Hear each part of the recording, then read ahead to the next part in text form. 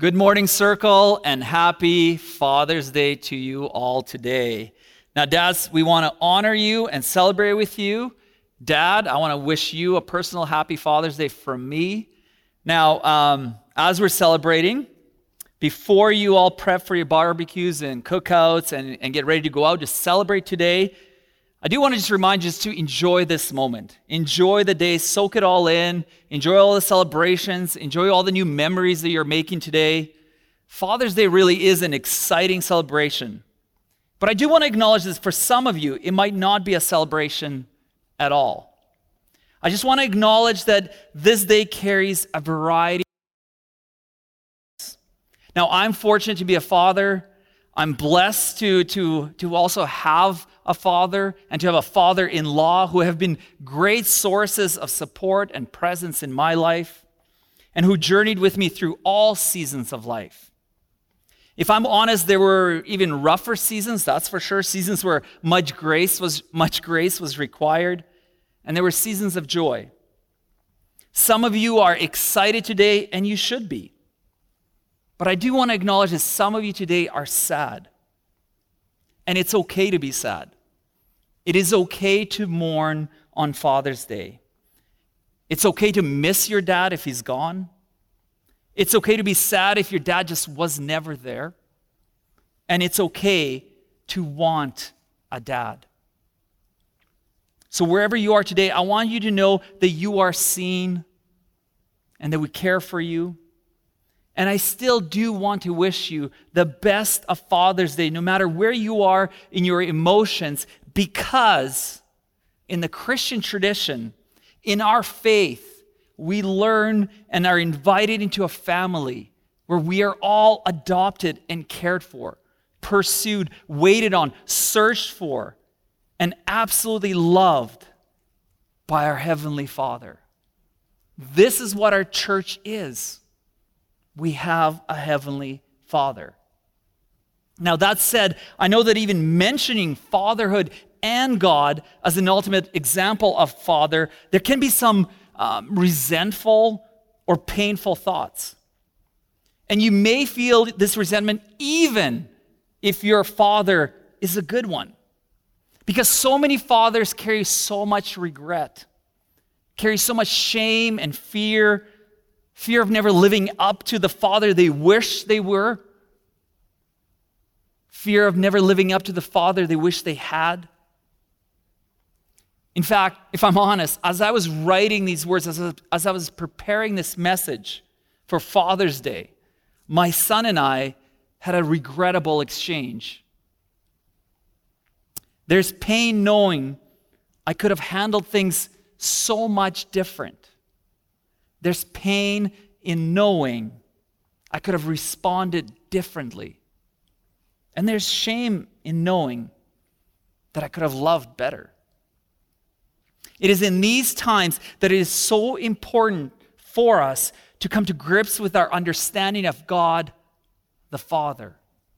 Now, in the Old Testament, in the first part of the Bible, God is introduced to us as a father of a nation, father of the people, a father who's deeply involved and concerned for his children.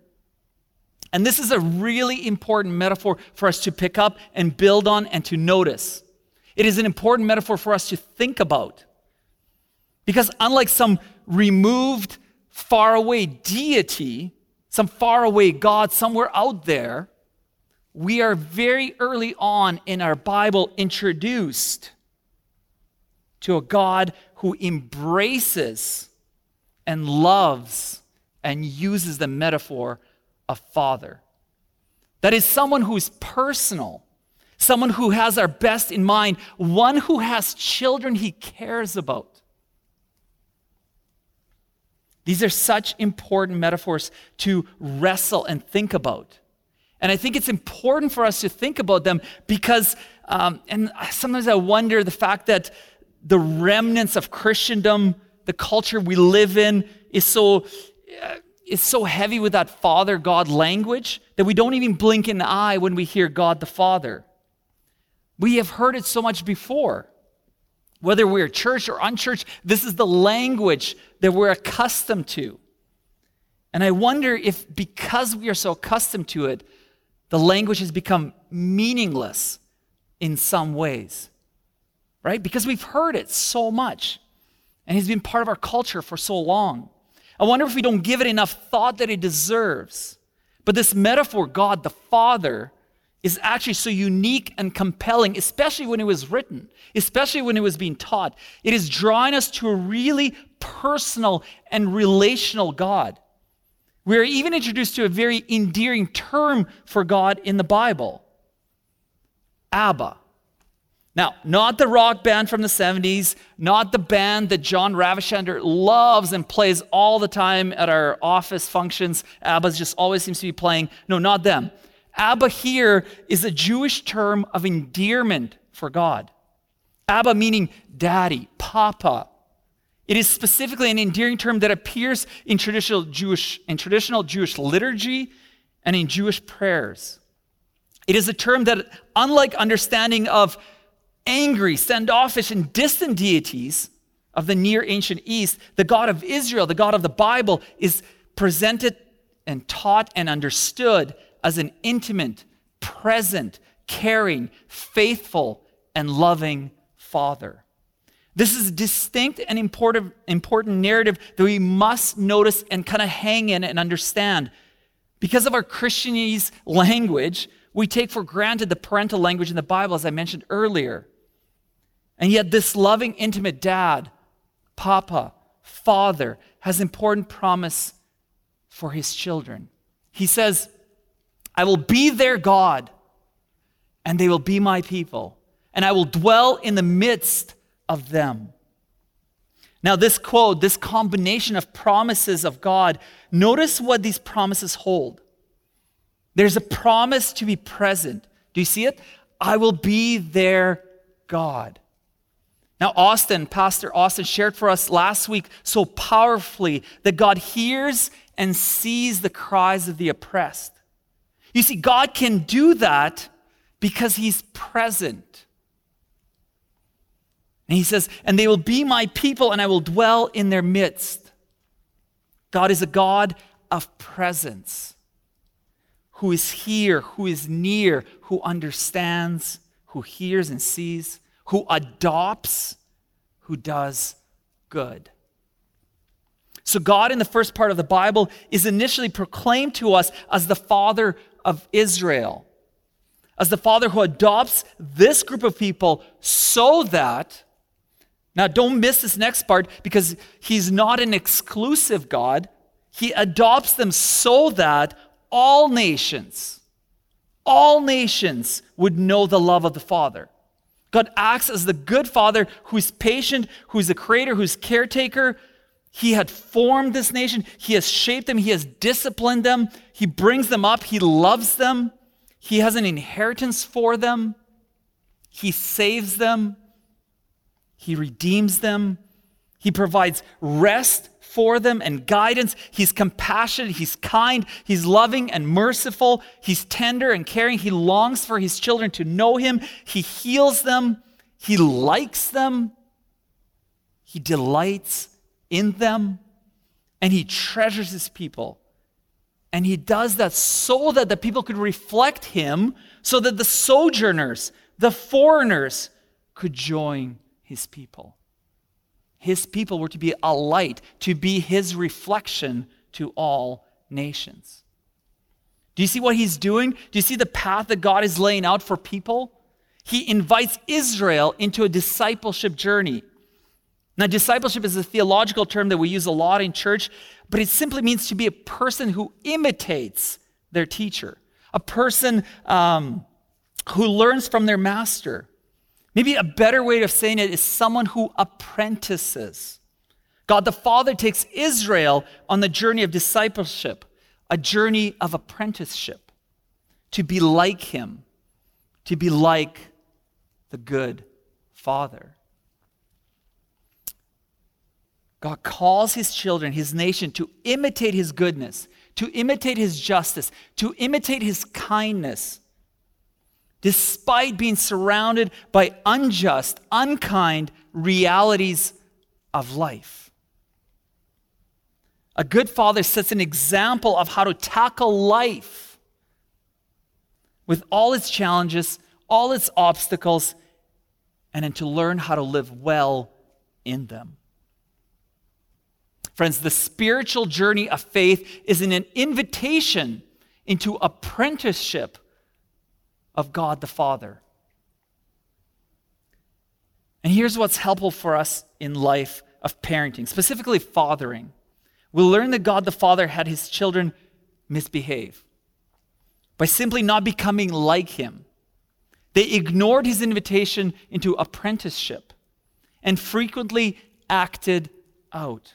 Therefore, God's fatherly heart, we learn from the story, right from the beginning, his fatherly heart was deeply grieved, even agonized. Do you see the relational love of God already being played out for us? Yet God's fatherhood did not cease because it is his eternal nature. God's fatherhood does not cease. He doesn't become unfaithful. He doesn't become not present. He doesn't pack up and leave. He didn't abandon us, but instead, and through discipline, called his children, calls us, called his nation back to himself. Friends, wherever you are in your experience of fatherhood, good, bad, or the ugly, wherever you are, we draw on the fact that our Heavenly Father never ceases being a Father who loves us, a Father who shows loyalty, a Father who's gracious, awaits us, who's present. God the Father loves you like no one else. Even when I don't live up to that fatherly example. Even when we don't live up to being good apprentices. Even when we're not great children. God loves us. He's gracious. He always welcomes us back.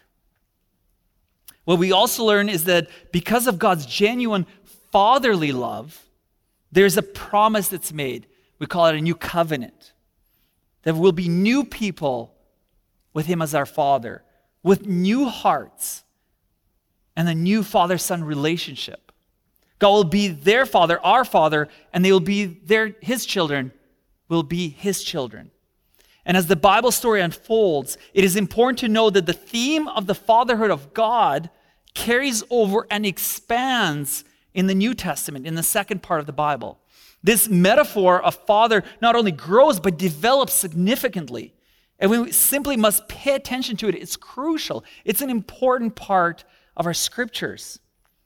There's both continuity and progression of this revelation of God the Father. Its progression becomes a major one in the New Testament because God in all his mystery reveals his family to us, right? He reveals his community of Father, Son, and the Holy Spirit to us.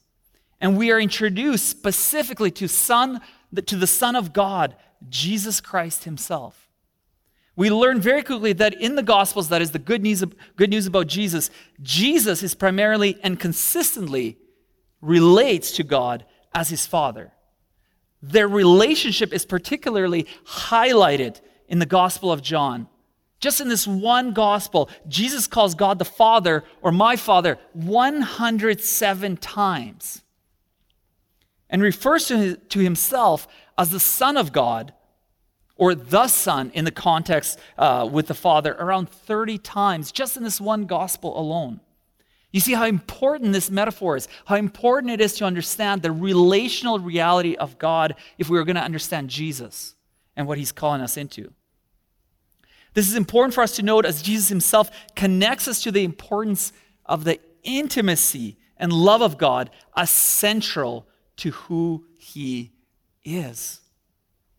This is so crucial to think about and to understand. Our faith being a relationship is so key here. Our faith being a relationship is so important. Why?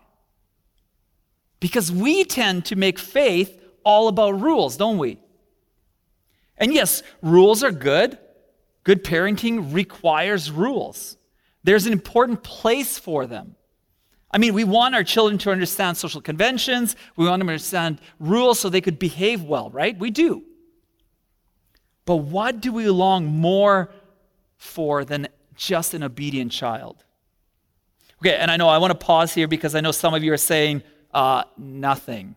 I just want my kids to listen. Please make them listen. I want them to be obedient. Please, God, make them listen. I see that prayer way in the back. I see it. Yes, of course, we want our kids to behave. But more than that, we want a loving relationship with them. Don't we? And this is central idea of God the Father and his Son, who gives us an example of life lived well. Jesus teaches his disciples, his students, to relate to God as their Father in heaven. In all of this, God, in his love for us, unfolds this perfect plan for people. He creates an open way in and through Jesus Christ, his Son, so that people can become children of God. God then gives them his Spirit. Again, another person of God, his Spirit, another part of their family, another part of their community, and he gives it to the people, and the church is launched. The church, a new spiritual family, is launched through the work of his Son, through the work of the Holy Spirit. A new family is launched. And the Spirit of God now testifies that the church, that the children of God are in fact his children. These are the promises we enter into when we fully understand what the metaphor of God as our Father is, which is so crucial to our faith, despite what our earthly parents were like. It is a crucial, high standard example of the love that sometimes we may never reach, but we thirst for. This is the bar that God sets when he talks about fathering and parenting. This is the continuity and progression of both understanding of God as the Father and the reality of his people as his children. This is the central teaching in the Bible, friends. And in the New Testament, Christ is the mediator of all those blessings. In the Old Testament, we are presented with God the Father longing for intimate father-son relationship with his people, with his children, whom he wants to bless and who love him and obey him, who are disciplined, discipled, and mentored by him to be like him in this relationship, and now is developed and fulfilled in the New Testament, in the second part of the Bible, through the work and the person of Jesus Christ, creating new people, creating a new spirit, creating a new heart, relating to God as their Abba, their Papa, their loving Father.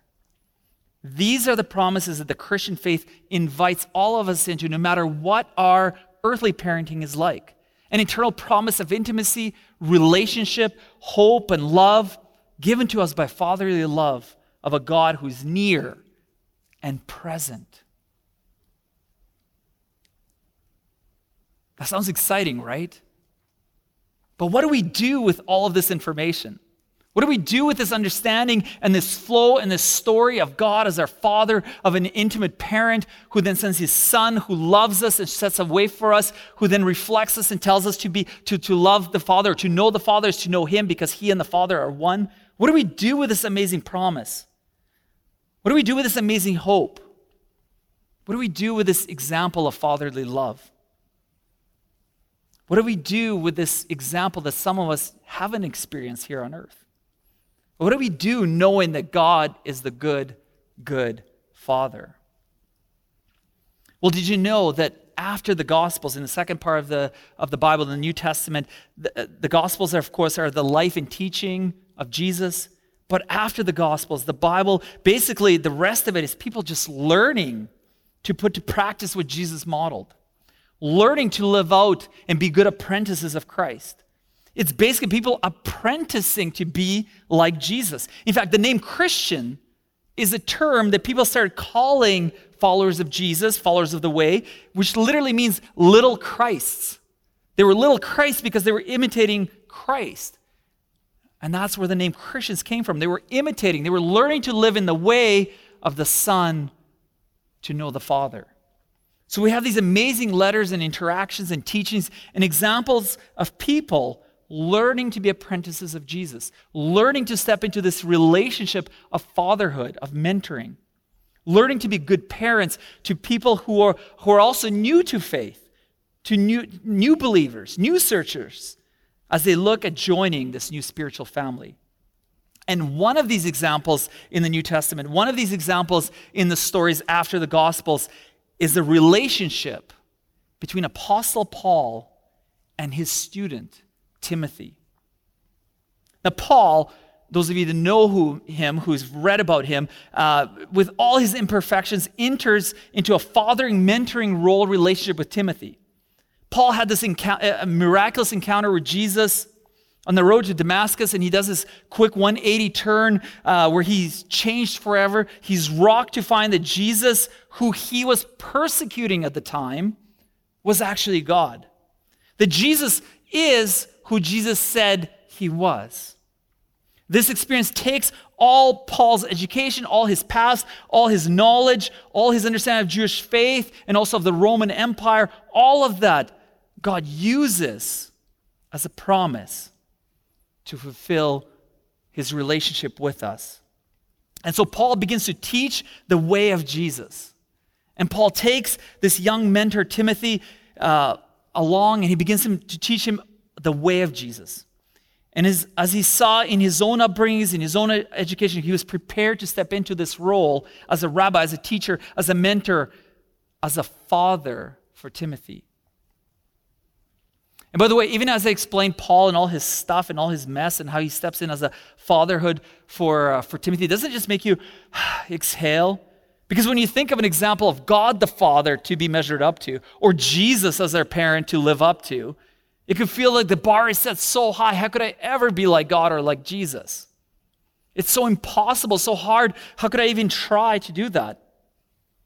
But when we are introduced to the earthly examples of people apprenticing to be like God the Father, like Paul, with all their human stuff, with all their mess, and yet God calls them into these roles, it just feels a little bit more attainable, right? So we can breathe a little bit. It feels a little bit maybe doable to do that. Like when I think of Jesus actually called Paul, Apostle Paul, to launch all the Gentile, the Gentile really just means non-Jewish churches around the known world of that time, around Asia Minor, that Jesus calls Paul to do that. That's amazing to me, because Paul was murderous, hateful, and yet Jesus calls him to be the father of all these new churches, of all these new families, of all these spiritually new families. And when I hear that, it seems a bit more attainable, right, than living up to be Jesus and God the Father. It's a little bit relieving. So what I want us to do today is just to hang on a few advices Paul has for Timothy. Take some of his fatherly advices for us as a spiritual family, learning from our spiritual fathers. And there's so much to learn from Paul and so much to learn what he teaches Timothy. And I would just really encourage you to read both letters that Paul writes to Timothy. But today I'm just going to focus on 3 points that Paul writes to Timothy in one verse. Okay? So here we are. Paul says this to Timothy: don't let anyone look down on you because you are young, but set an example for the believers in speech, in conduct, in love, in faith, and in purity. Don't let anyone look down on you because you're young. Now, as we read this, some of you might be saying, I'm not that young. This is clearly maybe not for me. This is kind of for Timothy, somebody who's really young. That's not the case. It might be, but it might not be. And what I mean here is that first of all, Apostle Paul is older than all of us. So we're all young compared to him. So he has some fatherly advice for us to take from this one sentence. He does have an example for us as a church family. We must pay attention to what he's saying here. Don't let anyone look down on you because you're young, for us as a church family. And I say this because it's interesting that Timothy is not some young child. After all, at this point, Timothy has been with Paul 15 years. Okay? At this point, he's already been helping Paul for 15 years. Also, the word for youth here, the Greek word is neotes. Okay? Neotes in Greek describes anyone of military age. That is, up to the age 40. So what's going on here? Why is Paul saying, don't let anyone look down on you because you're young? Why is he saying that if Timothy could be up to 38 years old?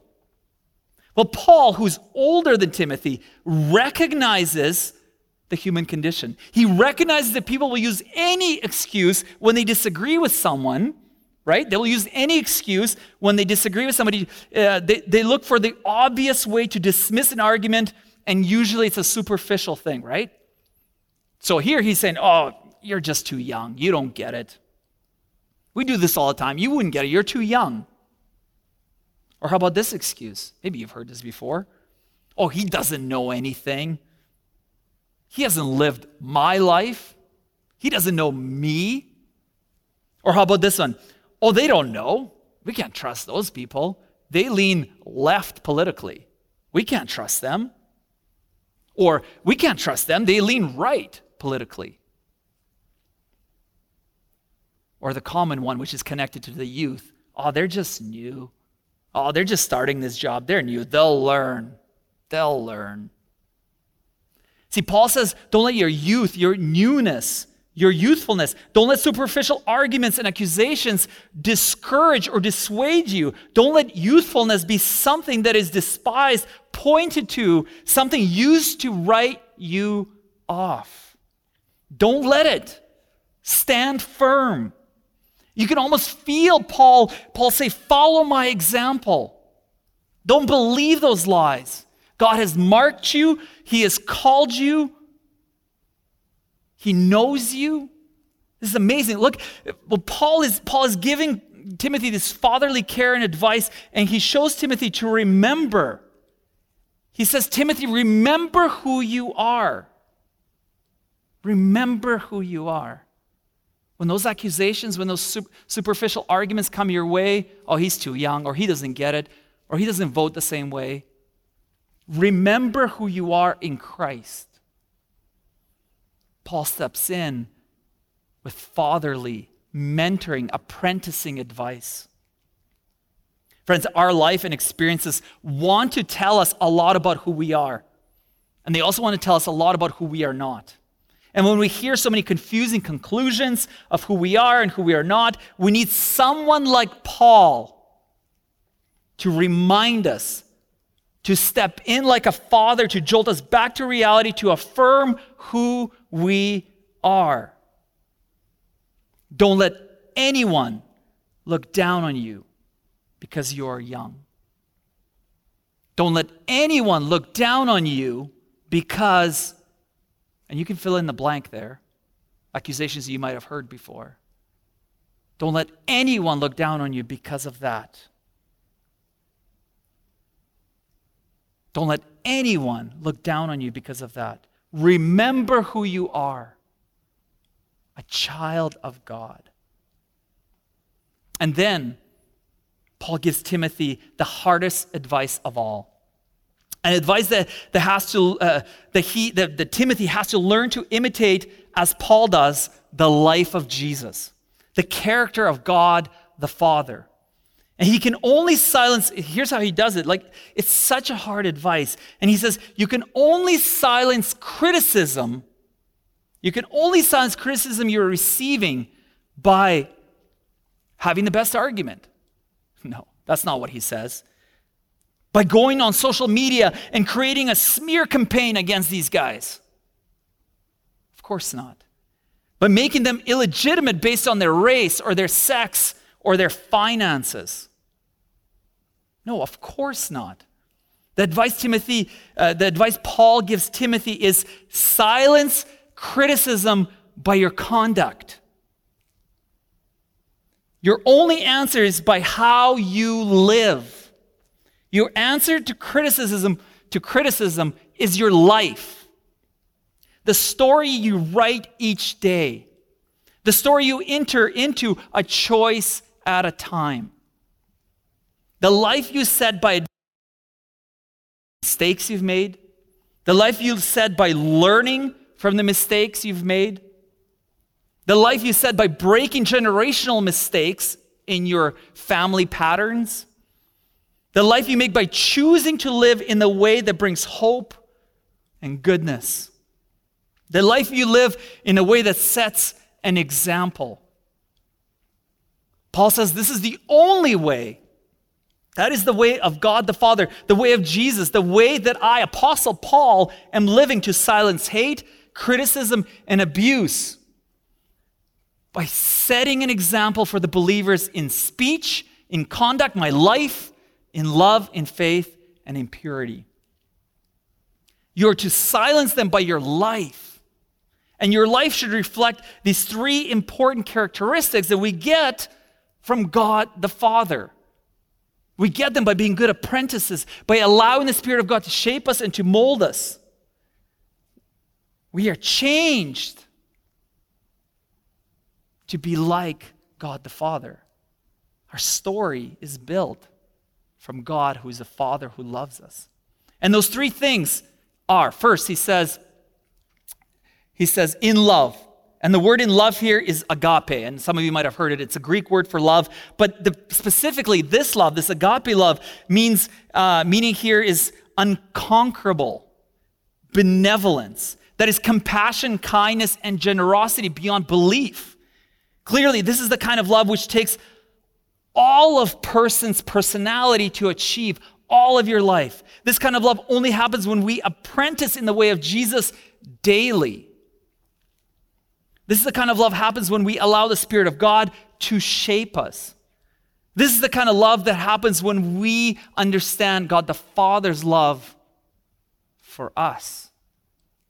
So live your life, Timothy, Apostle Paul writes. Live your life, he says to us, in the way of God. Love with much compassion and much kindness. Be generous and do not become like the critics who look down on you for your youth, who look for superficial excuses. Don't be like them. Instead, be compassionate, even to them. Live in life. Conduct your life in love. Secondly, he says to live this life of example in faith. Now, the word faith here in Greek is pistis. Now, it's interesting that this word really means be persuaded, come to trust, live a life of loyalty to God. Live a life of loyalty to God the Father. Live in loyalty to the Heavenly Father and the family He has adopted you into. You're part of a spiritual family. Yes, you might have had parents that weren't great on earth. Yes, you might have had really bad parents. Yes, you might have had awesome parents here on earth. But you are to step into a life of loyalty to a Heavenly Father who knows you deeper and better than anyone else and who loves you. He has adopted you. So because of that, be loyal. Be loyal because you'll be pulled into many directions, many opportunities.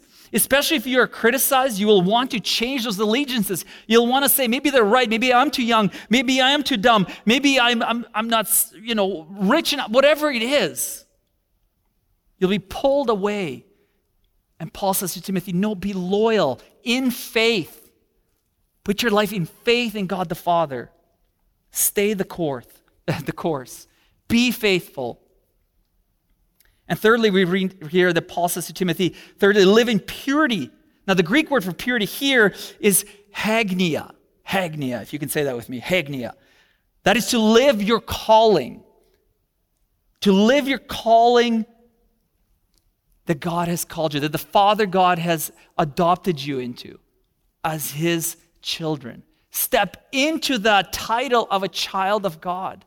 Live into that. Purity. Be disciplined as this new child. Now it's interesting, Pliny, the Roman author and governor, observed Christians living in purity, he wrote. Lived in this kind of calling. in the way of God the Father. And so much so that he said they, that's the Christians, the little Christs, they are accustomed to bind themselves by an oath to commit neither theft, nor robbery, nor adultery. They never break their word, even when they're summoned to answer it. Pliny sees the standard that Christians were called into. He sees the purity, the discipline that Christians ought to step into as the children of God the Father. He saw the standard of honor and honesty, of self-control, of discipline, of consideration, far above the standards of the Roman Empire, far above the standards of the world. The simple fact is that the world will never have any use for little Christ, any use for little Christians, any use for Christianity, unless we apprentice to Jesus and produce the best men, the best women. The purity call that Paul gives Timothy is to step into your best you that Christ has called you, to be his child, to be Jesus' apprentice, to live to the standard of Jesus Christ, the Son of God, God the Father.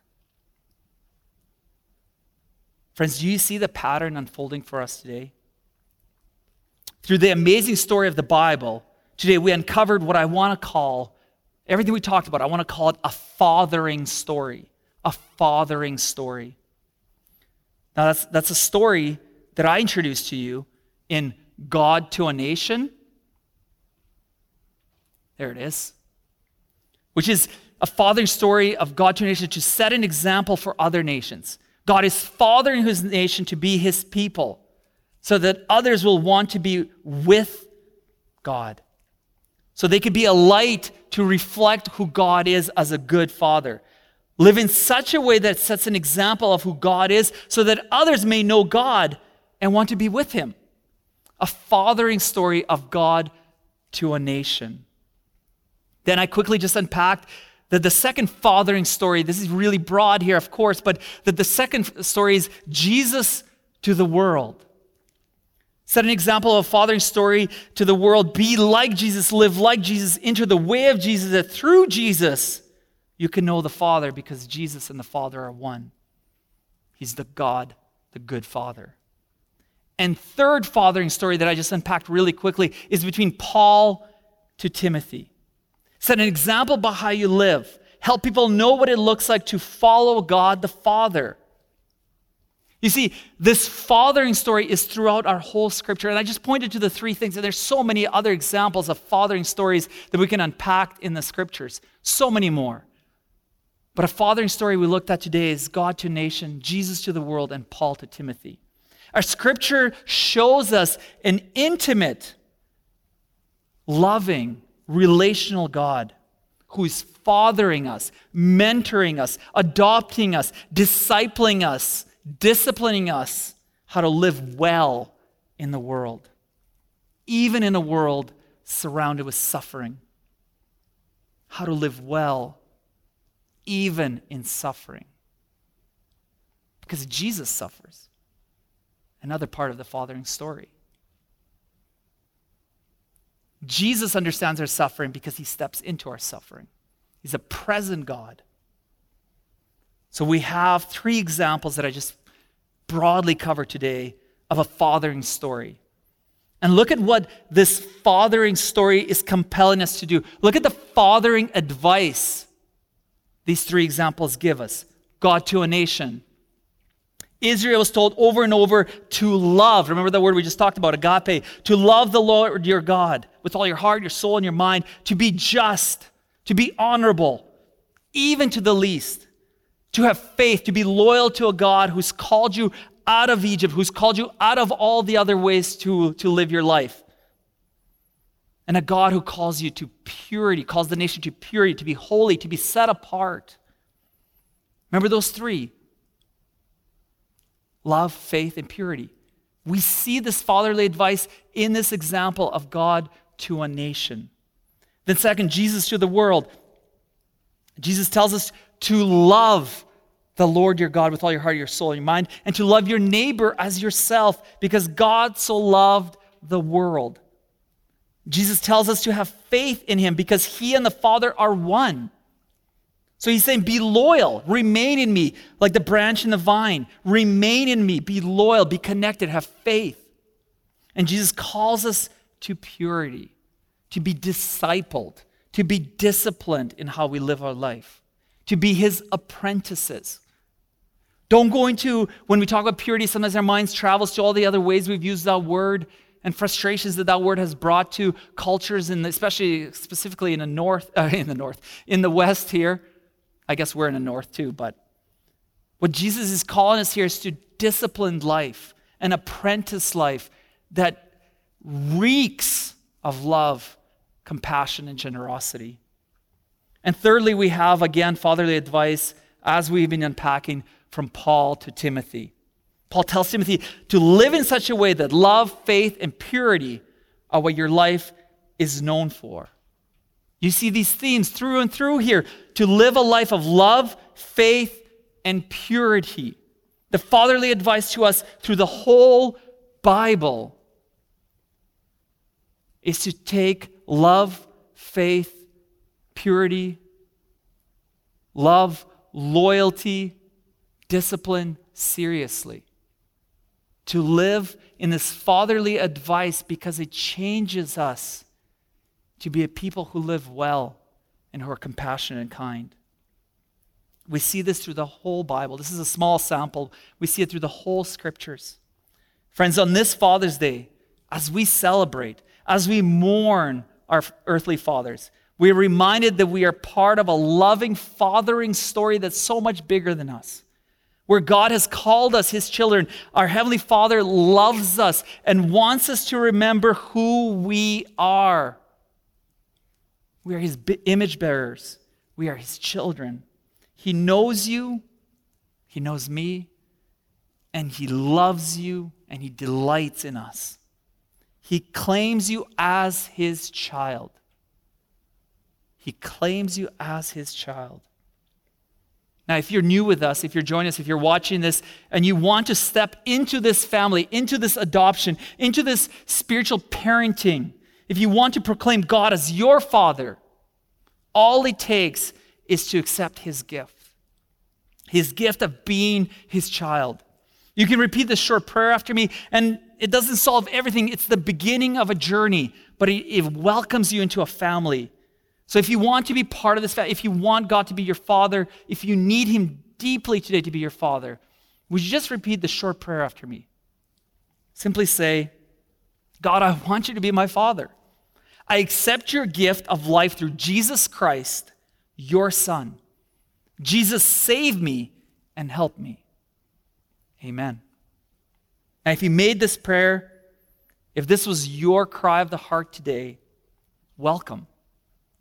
Welcome. Please let us know that you've done this. Please hit that button in our chat to say you've accepted Jesus as your Lord. You've accepted him as your Father. Please let us know so we can gift you a New Testament. But more importantly, that we can celebrate a new sibling joining our family. What a gift. What a gift. God the Heavenly Father calls you his child, and he loves you deeply.